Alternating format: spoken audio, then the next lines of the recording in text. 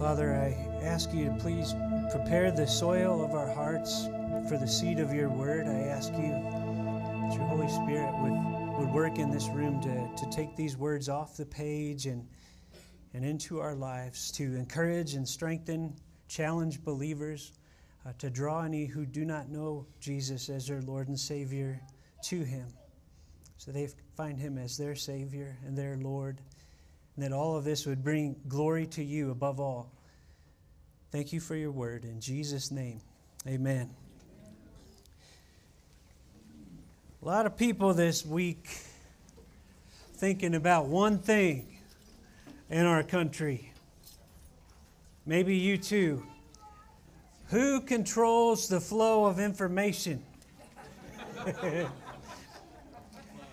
And how do I know I'm getting access to what is true?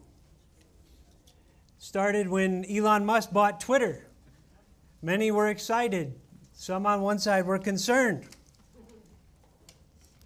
was added to when the government created the DGB, the Disinformation Governance Board. Why are people concerned about such things? Because we know we live in a sinful world. When you hear of things like that, and you think of the motives of people behind moves like that, you wonder, do they really want the truth, or do they have other agendas in mind? Why do I bring that up this morning? Because that sometimes crosses even into the matters of faith. This book of Galatia, Paul had preached there the gospel of salvation by grace through faith in Jesus alone.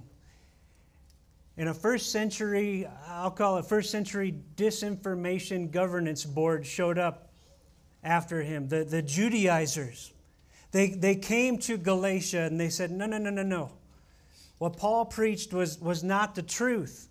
That's not enough. Jesus is not enough. You also have to obey the law of Moses to be saved. Now, to really understand what was going on, I want to try to put ourselves in their shoes, the shoes of the Judaizers. For centuries, God's plan for coming to him involved becoming a Jew. If you were a Gentile and you wanted to join in, you came and you were circumcised and you shared the faith of the Jews. So this is a new reality dawning in time. And how many of us like when Jesus comes and rocks our boat? Right? We get comfortable with how things are going, and then Jesus changes things up on us based on something we read or whatever, and sometimes it's uncomfortable, right? That was uncomfortable for these Judaizers. What a change. No, you don't have to become a Jew. You just have to have faith in Jesus. Okay? So I believe that many of them at least started with really good motives. They were aiming to protect how things had always been with Yahweh. But we also know from Scripture that many of the motives on their disinformation governance board were dark motives. Not interested in truth at all. We saw this early in the book of Acts. You remember the lame man at the temple that was healed, and he was walking and leaping and praising God. I won't sing it, but the authorities did not like that. After that happened, the authorities in Acts 4:16 said, "What shall we do with these men? For that a notable sign has been performed through them is evident to all the inhabitants of Jerusalem, and we cannot deny it." They knew it happened, and they knew they could not deny it. So what was their choice? Verse 17, "But in order that it may spread no further among the people, let us warn them to speak no more to anyone in this name." Were they interested in truth in that moment? No, they were interested in suppressing the truth. Okay, we see it again in Acts chapter 5. The early church of Jesus began to grow by leaps and bounds. Many people were being healed and saved. What happened? Verse 17 of Acts 5 says, "But the high priest rose up, and all who were with him, that is the party of the Sadducees, and filled with jealousy, they arrested the apostles and put them in the public prison. Motivation, again, was not truth. It was a jealousy. The church of Jesus is growing. We're losing people. They're going away from us to them, and they were jealous. Okay? We even know this of some of the Judaizers that came to Galatia. How? Galatians 4:17. Paul writes to the people there who had come to faith in Jesus, and he speaks to them of these Judaizers. He says, they make much of you. They make you feel good. They build you up, but for no good purpose. They want to shut you out. Shut you out from what? From salvation by grace through faith in Jesus alone. They want to shut you out from that. Why? That you may make much of them. Okay, now you're starting to see that some of the motives among these Judaizers were very selfish. They wanted to be made much of. Look at these people following us.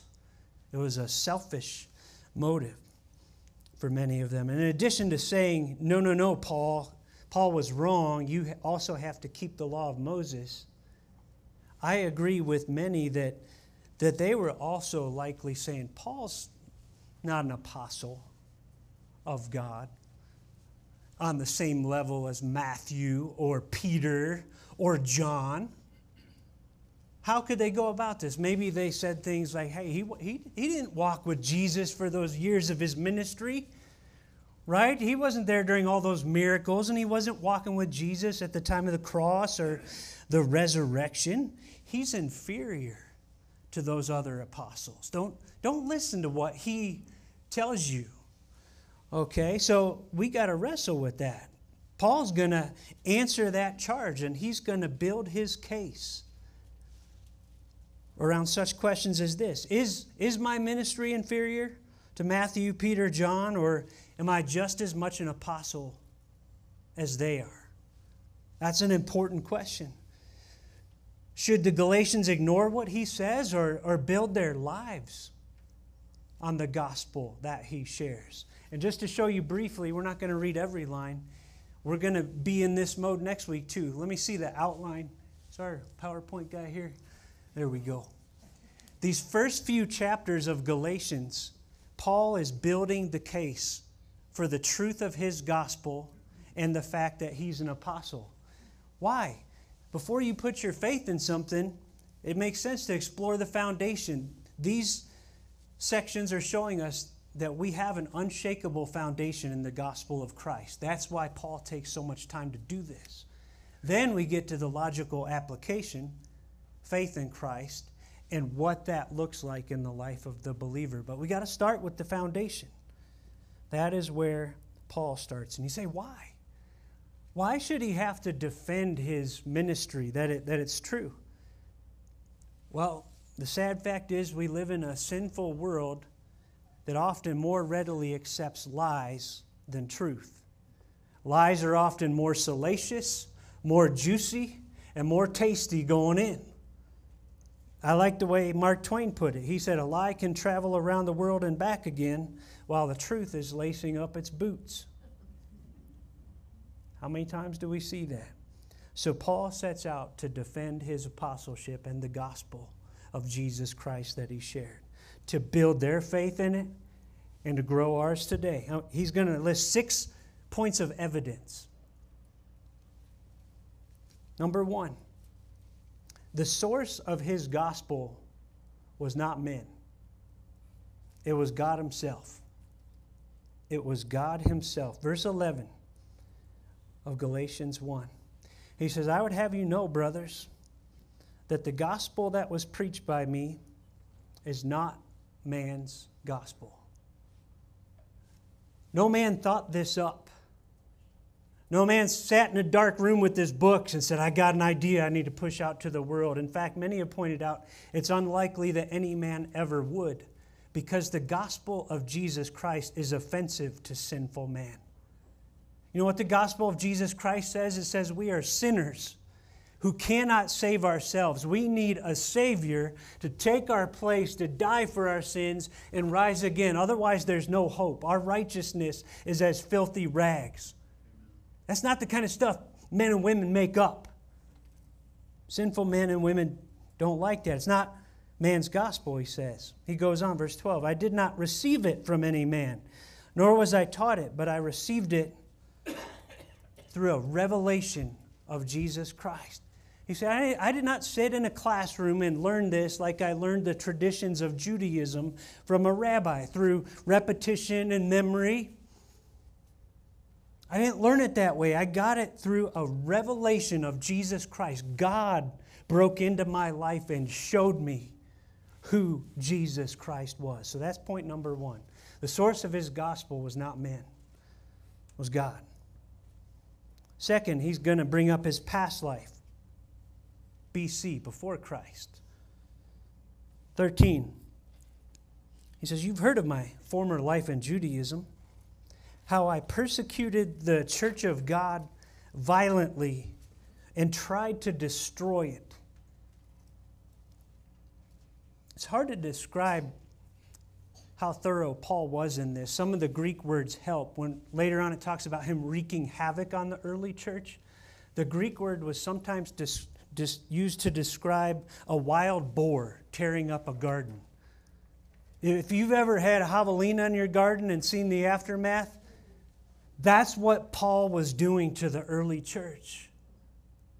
He was breathing out murderous threats, going door to door, dragging people to prison, and giving his seal of approval on their executions. Tried to destroy the church. Verse 14, he says, I was advancing in Judaism beyond many of my own age among my people. I was excelling. I was the cream of the crop at what I did. I was trained at the feet of Gamaliel as a Pharisee, and he knew what we call the Old Testament backwards and forward. You would not want to debate Saul on the Old Testament. He was cruising forward. And it wasn't just outward either. He says, so extremely zealous was I for the traditions of my fathers. He said, I had it burning inside of me. I had this zeal, this passion. That was me. Now, why does he bring that up? Is that the kind of guy that's likely to be gently educated into Christianity by some rabbi in a classroom? No, it would take something catastrophic, something dramatic to turn someone like that to faith in Jesus Christ. And that's exactly what happened. That leads to the third point of evidence. He had a direct encounter with the risen Lord Jesus Christ. And many have pointed out what we just read about his past life, it's full of I, right? I persecuted the church. I was advancing. So zealous was I. And right here, we're going to see a 180. It's going to go from I, to God, God, God. That's how it should always be in our testimonies. From I to God, God, God. Watch this. Verse 15, as he talks about the encounter with Jesus, he says, but when he who had set me apart before I was born, and who called me by his grace, was pleased to reveal his Son to me in order that I might preach him among the Gentiles. Let's break that down. He says, when he who had set me apart before I was born. While Paul was still in the womb and even before, God had a plan for his life. I think about that in light of what Jose and Sarah stand up for every year.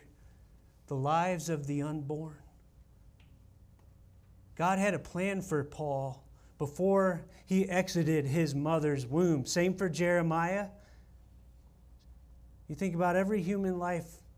Their days were written in my book before one of them came to be. Written in his book. Before he was born. And you think about the lengths God went to prepare Paul.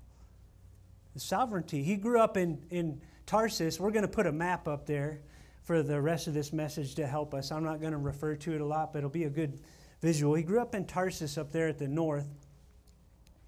There's a Jewish quarter of that city. He grew up as a Jew in Tarsus, and F.B. Meyer wrote a biography about Paul. I'd encourage you to read it. He talked about the ways God divinely prepared him for his ministry, even in his younger years. If someone was to go around the Roman Empire doing what Paul did, he would need a few things. Number one, he would need to have the right speech. He did. Growing up a Jew in that city, he knew Hebrew, so he could go into a city and speak Hebrew fluently with the Jews there in the synagogues. But you know what? Because it was also a city of the Roman Empire, he also knew Greek. That was the language of the empire. So he could talk to the synagogue and the Jews one day and go right next door to talk to the Gentiles the next day. That was God's plan. He would need a certain measure of safety to protect him from the more extreme measures of the Roman government. Guess what? Growing up in Tarsus, you know what Paul was? He was a Roman citizen. A Roman citizen. He would also need sustenance. Sustenance. You know what Paul's trade was growing up that he learned? Tent making. Yeah, there were goats with black hair around the city of Tarsus. And he and his family would take that black hair and weave it into fabric that would make tents. Guess what? When Paul traveled around the empire, the church was not always able to support his ministry. There are goats everywhere. So F.B. Meyer brought out, God sovereignly prepared this man for the mission he had for him. Is that not encouraging when you think about God's sovereignty over a life, even yours? He's in control. He has a plan. He's looking to work out. He's set apart before he was born. But he goes on, verse 15. He says, "And who called me by his grace and was pleased to reveal his Son to me in order that I might preach him among the Gentiles." Paul was called to salvation in Jesus, and he was called to preach Jesus among the Gentiles. You all know the dramatic encounter. I can't better on God's words, so I want you to listen how Luke recorded it in Acts chapter 9, verse 1. Maybe close your eyes and imagine this journey. But Saul, still breathing threats and murder against the disciples of the Lord, went to the high priest and asked him for letters to the synagogues at Damascus, so that if he found any belonging to the way — that was an early name for Christianity. What a cool name, the way. So if he found any belonging to the way, men or women, he might bring them bound to Jerusalem. Now as he went on his way, he approached Damascus, and suddenly a light from heaven shone around him. And falling to the ground, he heard a voice saying to him, "Saul, Saul, why are you persecuting me?" And he said, "Who are you, Lord?" And he said, "I am Jesus, whom you are persecuting." What a moment. He knew he was persecuting the followers of Jesus up to this moment. What he just realized here is that Jesus' voice is speaking to him from heaven. That Jesus is divine. Jesus is the risen Lord. Jesus is God. What a moment. He had an encounter with Jesus.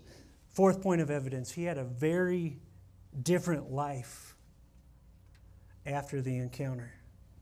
That's putting it mildly. What'd that life look like? Well, Paul goes on in verse 16 of Galatians 1. He says, "I did not immediately consult with anyone, nor did I go up to Jerusalem to those who were apostles before me, but I went away into Arabia." Now you see Arabia Petraea there on the map, just outside of Damascus. That was a wilderness area. Not many people lived out there. Why did Paul go there? Now, he doesn't come right out and tell us here, but I believe along with many, we can make some likely inferences. Whatever he did out there is likely in contrast to how he said in verse 16, "I did not immediately consult with anyone." So what's the opposite of that? I went out to be alone with God. Right? That's the natural opposite, especially when he just said, "Nor did I go up to Jerusalem to those who were apostles before me." It's also likely because that's a wilderness area. Paul usually, when he went to evangelize, he would go to the cities of the empire, right? To population centers. So what I believe is likely is he went out there to be alone with God. And many have proposed, what happened out there? What happened out there? Was that where God showed him by the Spirit what to do with this new wine? You remember Jesus has said the new wine has to go in new wineskins? Did he give him like an extended Emmaus Road experience? You remember the two guys after Jesus' resurrection walking, and Jesus shows up incognito in Luke 24, and they're talking to Jesus. They don't know it's him, and they say, some of those who were with us went to the tomb and found it just as the women had said, but him they did not see. And Jesus looked at him and said, "O foolish ones, and slow of heart to believe all that the prophets have spoken. Was it not necessary that the Christ should suffer these things and enter into his glory? And beginning with Moses and all the prophets, he interpreted to them in all the scriptures the things concerning himself." Is that what God did for Paul during his time in Arabia? All this stuff he knew about the Old Testament, all of a sudden, whoa, it does point to Jesus. How did I miss it? How did I miss it? Galatians goes on to say he returned again to Damascus. Damascus, where he was going to what? Persecute the church, right? What did he do there when he returned? Acts 9:20 says, "For some days he was with the disciples at Damascus, and immediately he proclaimed Jesus in the synagogues, saying, 'He is the Son of God.' And all who heard him were amazed and said, 'Is not this the man who made havoc in Jerusalem of those who called upon this name? And has he not come here for this purpose, to bring them bound before the chief priests?'" Can you imagine their shock? It's the same shock. Imagine if Pastor Aaron came up here after my sermon and laid down a rug and said, "I want to lead you all in some Islamic prayers. Let's all turn and face the city of Mecca." Can you imagine your shock if Aaron did that? That's the same shock these people felt about what's going on. But what happened? Verse 22, "But Saul increased all the more in strength and confounded the Jews who lived in Damascus by proving that Jesus was the Christ." When many days had passed, the Jews plotted to kill him. The same Jews that used to adore him as their favorite son of their faith are now seeking to kill him because of this 180. But their plot became known to Saul. They're watching the gates day and night in order to kill him. But his disciples took him by night and let him down through an opening in the wall, lowering him in a basket. He's already preaching, already confounding the Jews, proving that Jesus was the Christ. How was he able to do that? Because he had received a revelation from God of who Jesus Christ is. That's how. It leads into our fifth point of evidence. He was not commissioned by or inferior to the other apostles. Verse 18, he says, "And after 3 years, I went up to Jerusalem to visit Cephas." Who's that? Peter. "After 3 years, I went up to Jerusalem to visit Peter and remained with him 15 days. But I saw none of the other apostles except James, the Lord's brother." 3 years. That's a long time. If it had been necessary for Paul to be commissioned or catechized by the other apostles, doesn't it make sense that it would have happened right away in God's plan after his salvation? And certainly before he began preaching? But that's not the sequence of events. It was 3 years later. And he was only there 15 days, just over 2 weeks. Seems to me that if he was to get a full download of everything about Jesus, it would take a bit more than 15 days. John said he did so many wonderful works that if all the books in the world couldn't hold them, right? Not to mention it was only Peter and Jesus' brother James. Wouldn't it make sense if there had to be some official sending of Paul that God would have had all the apostles there to help be a part of this official ceremony? He wasn't commissioned by those other apostles or inferior to them at all. He was commissioned by the Lord Jesus Christ. And that was under assault in Galatia. That's why in verse 20, he says, "And what I am writing to you before God, I do not lie." Before God. Why would he take an oath like that? So strong, because his apostleship and therefore the gospel of Jesus Christ was being undermined. So what happened next? Verse 21, "I went into the regions of Syria and Cilicia." Now you can see Syria to the right there, follow up to Cilicia. What's interesting about him going to Cilicia, you remember he was born in Tarsus? That's his neck of the woods. What did those people think about that young, fiery Jewish boy coming back believing in Jesus? Was he preaching in his hometown? What did his neighbors think about that? What did they think about that? And you remember that's exactly where he was in Acts chapter 11 when a friend in the faith named Barnabas came up and said, "Hey, does anybody know where Saul is?" And he found Saul up there, and Paul said, "We need some help. God's doing a work in a city called Antioch. Will you come and help us?" And that's where old Barnabas picked him up. He was not commissioned by or inferior to other apostles. 6th point. He's going to bring up the response of other Christians at this time of his ministry. How did the other Christians respond when this was going on? Verse 22, he says, "I was still unknown in person to the churches of Judea that are in Christ." I was still unknown in face. They didn't have Facebook back then. Not everybody's face was known around the world like it is today. And it says outside of Jerusalem, there are many churches that wouldn't have even recognized his face. But these churches in Judea, says they were hearing it said, "He who used to persecute us is now preaching the faith he once tried to destroy." And what was the response of these early churches? This is an important point.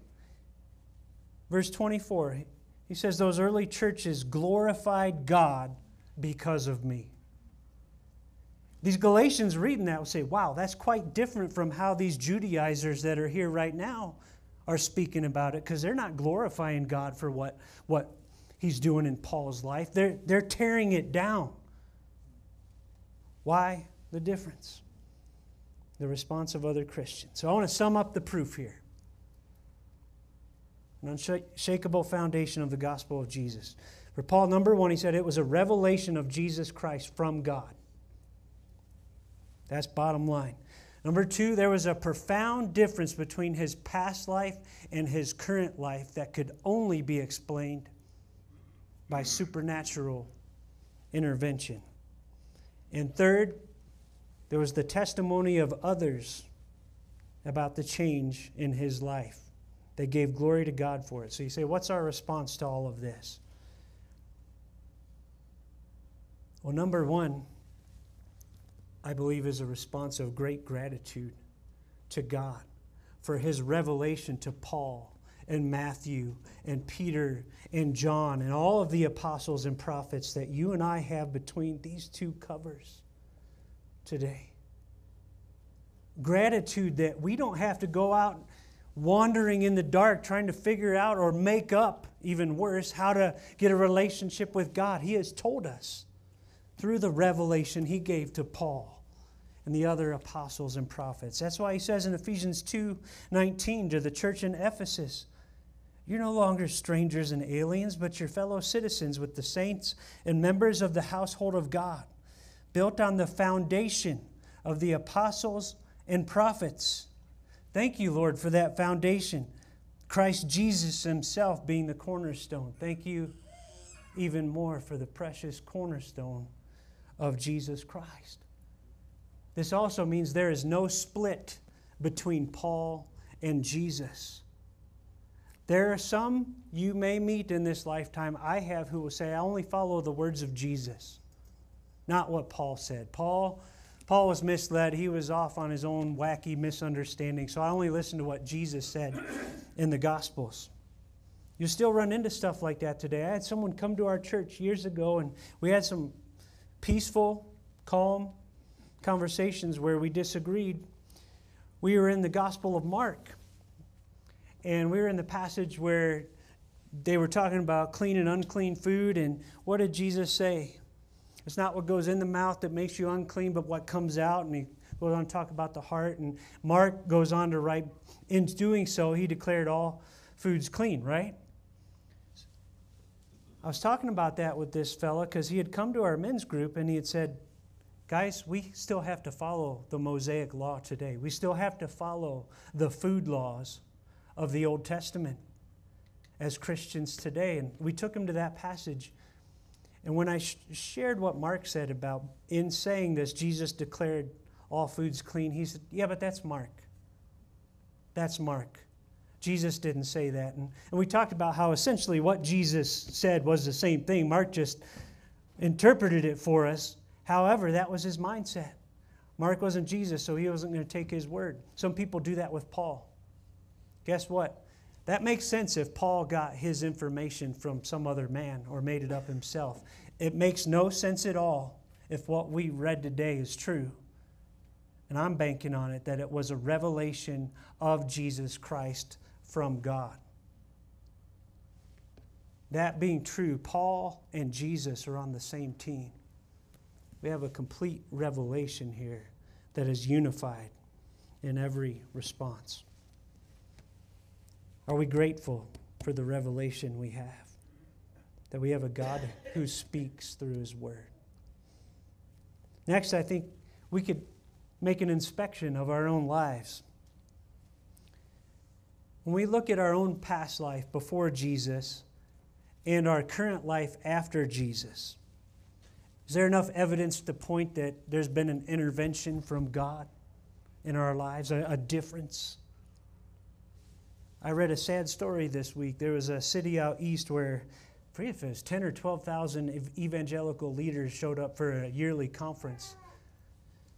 And in between sessions, they got to go out to coffee shops and restaurants and frequent the city. And a couple Christians went out after the conference to interview local restaurant owners and baristas and other people about their experience. And it was saddening to them and to me to read how many of these baristas and restaurant owners said they were rude, they were pushy. One said, it brought up past angst that I had from my growing up in the church. The way they were acting to me reminded me of how some people had treated me before, and I had to leave work early. And the people that did these interviews said too many times they heard that. And these interviews were saying, how sad is that? How sad is that? Let me go back to the question. Is there enough difference between our past life before Jesus and our current life with Jesus for people to look and say, yeah, the way they treat people, the way they speak, the way they live, something changed there. Had to be something supernatural. And does the testimony of others about us confirm our claims? How do we know what is true? That's another application. How do we know what is true? When Jesus stood before Pilate, he said, everyone who is of the truth listens to my voice. That's pretty straightforward when it comes to matters of faith. Truth is in listening to the voice of Jesus. Pilate said to him, what is truth? As we're talking with other people, how do we evaluate what they say, especially regarding matters of faith? Whether you're listening to me up here or a podcast or someone over lunch talking about faith, a Facebook thread, how do you evaluate what they say? Acts 17:11, Luke tells us, Paul showed up in a city called Berea after being persecuted in Thessalonica because the people there didn't like what he shared. Acts 17:11 says, these Jews were more noble than those in Thessalonica. Why? Because they received the word with all eagerness, examining the scriptures daily to see if these things were so. That's how we evaluate what we hear. Examine the scriptures to see if they were so. I'll close with one more word picture from Pilgrim's Progress. I just finished it again this week. Christian, at one point in his journey, showed up at the house of interpreter. The interpreter was symbolic of the Holy Spirit. And the interpreter showed Christian many things at his house. And one of those things was a picture on the wall, a picture of a man. And I'll read John Bunyan's words. It says, Christian saw the picture of a very grave person up against the wall. And this was the fashion of it. It had eyes lifted up to heaven, the best of books in his hand. The law of truth was written upon his lips. The world was behind his back. It stood as if it pleaded with men, and a crown of gold did hang over its head. What was the point? The interpreter looked at Christian and said, the man whose picture this is the only man whom the Lord hath authorized to be thy guide. Now, I'd like to sit down with John Bunyan and ask him, were you talking about Jesus Christ solely, or were you also speaking about his ambassadors? I believe the latter as I read it. As we ask the question, yes, we converse with a lot of different kinds of people, but as we ask the question, who do I allow to shape my faith walk the most? Who do I listen to? These are the criteria. Let me go through them one more time. Listen to those who have their eyes lifted up to heaven, who know they're citizens of another kingdom. Okay? Listen to those who have the best of books in their hand. They're people of the Word, people of the Bible. But not just in their hands. It says the law of truth was written upon his lips. Those who have the Word in them so that it comes out in their conversation. People with the world behind their back. What's that song say? The cross before me, the world behind me. People no longer bowing to the gods of this world.